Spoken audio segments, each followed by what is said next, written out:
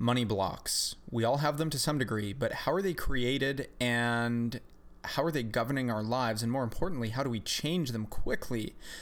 Let's talk about it on this episode of the Authentic Success Podcast. Do you ever feel like you were made for more and you just don't know what this looks like yet? My name is Jordan Ulrich, and I've made it my mission to help people just like you align with your inner genius, lead a fulfilling life on your terms, and facilitate true transformation from the inside out. Authentic Success is here to challenge you, inspire you, and bring you actionable strategies for stepping into the highest version of yourself from some of the world's greatest minds. You were put here with a unique purpose. It's time that we discover it and bring it to life. This is the Authentic Success Podcast.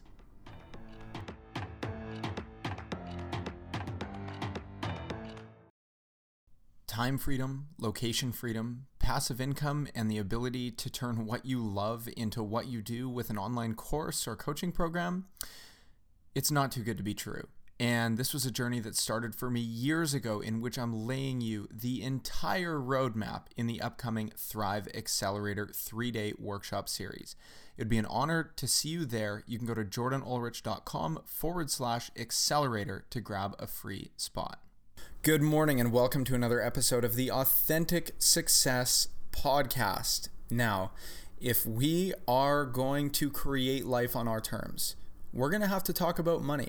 Money's a great topic to talk about. It's a fun topic to talk about. I'm going to share with you today some things about money blocks. Now, what I'm going to talk about today is strictly based off my own experience, neither right nor wrong, just a few things I've learned through dealing with a metric ton of money blocks, really wading through the mud of some of the old yucky money stories that had developed in my life and some of the horrible consequences. Well, I mean, not horrible. We're talking first world problems here, but situations that had been created through having some of these money blocks. So first off, what are money blocks, right? What are money blocks? Well, typically a block, when we look at a block, it has everything to do with our mindset, has everything to do with the patterns that are running in the subconscious mind. And a money block, let me give you a quick example. We have the conscious mind and the subconscious mind. The conscious mind is processing about 40 bits of information per second and is responsible for about 5% of what we do on a day-to-day basis. Then we have the beast. We have the subconscious mind processing over 20 million bits of information per second, responsible for 95% of what we do, what we have or don't have in our life. Does it make sense? We know which one we really want to have on board with our goals. So a money block, let me give you a quick example, okay? This is a real-time example, by the way, of something I've done many times. You get into a bad money situation and you're like, I'll do anything to figure this out. And then you come across a money opportunity and you're like, no. You're like, no, not that one. Or someone's like, yeah, I'd love to work with you. Send me an invoice. And then you go like get a snack and you're like, what am I doing? 10 minutes ago, I wanted this money more than anything. And now the opportunity's here and I'm like totally sabotaging myself. The reason, we have these money blocks is because consciously we want it, but then subconsciously there's part of us that doesn't want it. And it's driving the bus. And it has maybe some negative connotations towards money. So how are these money blocks formed, right? Well, this is mission critical that we dive deep on when and how these are actually created. And this comes with a simple understanding of the mind and our childhood. If this sounds weird, just stick with me for a moment. So in our childhood, basically we have 4 primary brainwave states that we live by, right? We have beta, which is our conscious waking state. So we have high, mid, and low level beta. High levels of arousal, the conscious mind is driving the bus, and the subconscious mind is not open to new suggestion. And then we have alpha, which is slightly more relaxed, more suggestible. It takes about 60 seconds of watching a television program. They call it a television program for a reason, because it takes about 60 seconds, 1 minute of watching TV to slip into alpha state. And in alpha state, the subconscious mind is more impressionable. And the door to the subconscious is open, right? So then a TV ad plays and it bypasses the conscious mind and the analytical mind into the subconscious.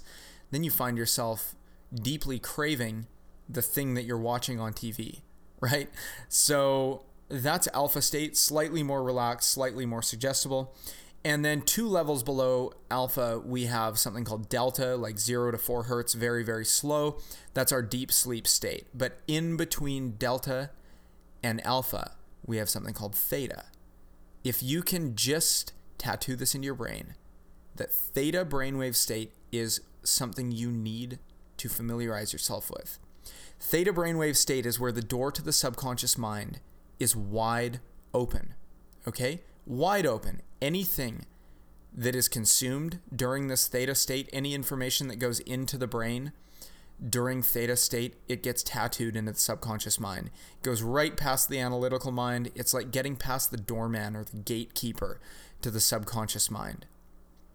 And when you are in theta brainwave state, you are so programmable, you're so suggestible. This is why somebody could drink alcohol for 20 years and they can't stop no matter how bad they try, and then they do one session of hypnosis and all of a sudden they look at alcohol and they go, no thank you, right? So it's important to understand how these money blocks are formed, because in the first 7 years of your life, your brain is operating in theta 100% of the time. So all of the information that goes in when you're in childhood in those first 7 years, right? All that information that goes in, it goes in completely unedited. There's no, you don't have that rational thinking part of your brain that's going, yes, no, okay, maybe, okay. No, everything that goes in is taken literally, and this forms what we call a belief system. Now, as time goes on, and we start to develop that frontal cortex in our brain, makes up 40% of our brain. It's kind of the CEO. It's the rational, analytical, logical, problem-solving, thinking mind, right? So in those first 7 years, though, everything that you learned about money becomes your quote-unquote reality. And our reality is built on a set of beliefs and a set of perceptions, right? Reality is plastic. Reality is malleable. It can change, and it comes with a change in our perception and our beliefs. But in those first 7 years, everything that you think to be true is being formed. Every conversation you're hearing, every argument you're watching between your parents, maybe if they fought about money, all of a sudden you learn, okay, this is a source of pain, and this is something that should be avoided at all costs because I don't want to experience this same pain. And then we're 25 years old and we're trying to figure out why we do the things that we do without understanding that these belief systems are formed in those first 7 years. So a lot of times, right, and again, I'm not a financial advisor. I'm just sharing with you things that I had to learn because I couldn't figure out why I did what I did, right? And I still have a lot of work to do in this area, but this is the most important thing that I've ever learned about money blocks. So when you have these money blocks, they're living in the subconscious mind. They're running on a subconscious program, and no matter how bad you want, the $100,000 a year, the $100,000 a month, or whatever it is, if the subconscious is against it, it will continually sabotage you over and over and over and over. Now, what we also have is something that we call a money story. And our money story is largely based off of self-perception and self-image. So the story that we have, I might say, hey, Janice, tell me about your money story. She'll go, well, I work so hard and I work 60 hours a week and I barely keep my head above water and I have $200,000 in debt and I just can't seem to find a way out of this, and it seems like no matter what I do, nothing ever works, blah, blah, blah. Okay, well, there we go. Those are all of the things that you believe to be true. So in order to have a new life, you need to tell a new story. Even if it's not true right now, start telling a different story. It comes to me easily. It comes to me frequently. It comes to me when I'm working and when I'm not working. It comes to me all the time from unexpected sources. Okay? That's a new story. But as long as this person is telling, I can't remember what name I gave her, Janice, as long as this person, or you, or me, as long as we're telling the same story over and over and over, right, these are things that we believe to be true. Now, we've talked about that part of your brain, the reticular activating system that goes to seek out things that line up with what we believe to be true, right? So we start to go look for circumstances and situations that confirm that what we think is true is actually true. So if we developed a belief in childhood that money's really, really hard to come by, it's hard to keep, it's hard to make, it slips through my fingers, then that's going to be our reality until we become conscious of it, right? Until we start to become conscious of the unconscious. We start to recognize those automatic thoughts that are going on. When you say, okay, this is going to be my first 100K month, and then you're like, that little voice says, no, your dad told you could never do this. Your mom told you money was bad. You saw your parents fight about money. Please steer clear of this. And it's going to sabotage you over and over. So the next thing that we have, right, are these money beliefs, right? Start to write down what are the things that you believe to be true about money. Making money, having money, selling, right, is part of you wants to do really well in your business, but the other part of you is like, selling is bad, selling is wrong. I don't want to be a slimy salesperson. You don't have to be a slimy salesperson. In fact, sales happen when you've created a lot of influence around what you do. They start to happen very naturally. The more value you give to other people, the easier it's going to be to create the money, right? So start questioning what you think is true. Start thinking, okay, is this actually true, or is this my perception? And one of my favorite ways to do this is look for people who are experiencing the opposite. So if you think like, yeah, it's just a struggle to barely get by. Okay, well, that could have been your reality up until now, but look at somebody else who this isn't true for. Look at Ellen DeGeneres. Do you think she's grinding it out, working 100 hours a week, struggling to pay her bills? No, she actually lives in a state of affluence and abundance all the time, right? That's just become her natural state. Look at Richard Branson, right? One of the things that he says in one of his books that I read is that he makes a business decision based off of whether it's going to be fun, right? And he said he never goes through with a business opportunity unless it feels like it's going to be a great source of fun.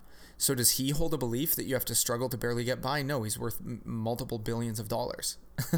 So the last thing is that we all have like a financial thermostat, right? We all have certain amounts of money that we're comfortable earning, comfortable having. And when we start to creep above that thermostat, we're going to find a way, until we become really good at getting conscious of the unconscious, we'll probably find ways to cut ourselves back down. And then when we get below that thermostat and we're like freaking out because we don't have enough money, what do? Everything in our power to get back to where we're comfortable. And then we go, oh, here we are, back to my comfort zone.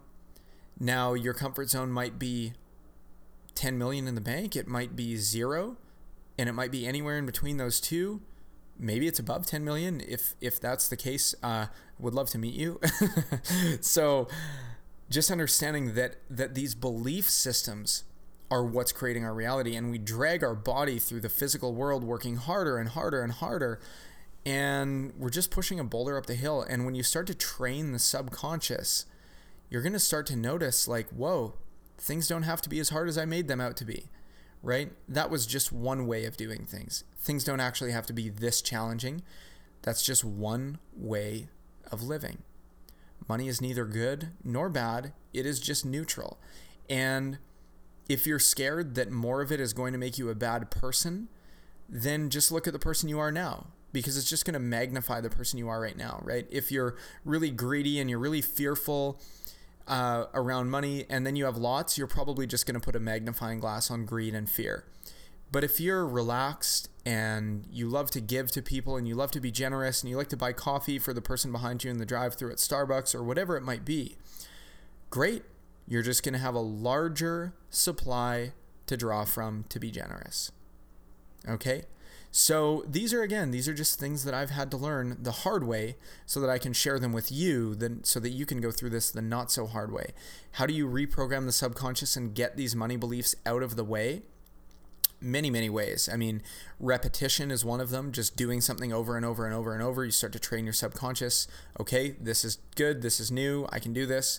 It's like how you learn to drive a car or put your shoes on, right? When you learn to drive a car, it was hard at first, but then over time, you learn how to connect the Bluetooth, and you learn how to, change the podcast episode. Please don't change this one.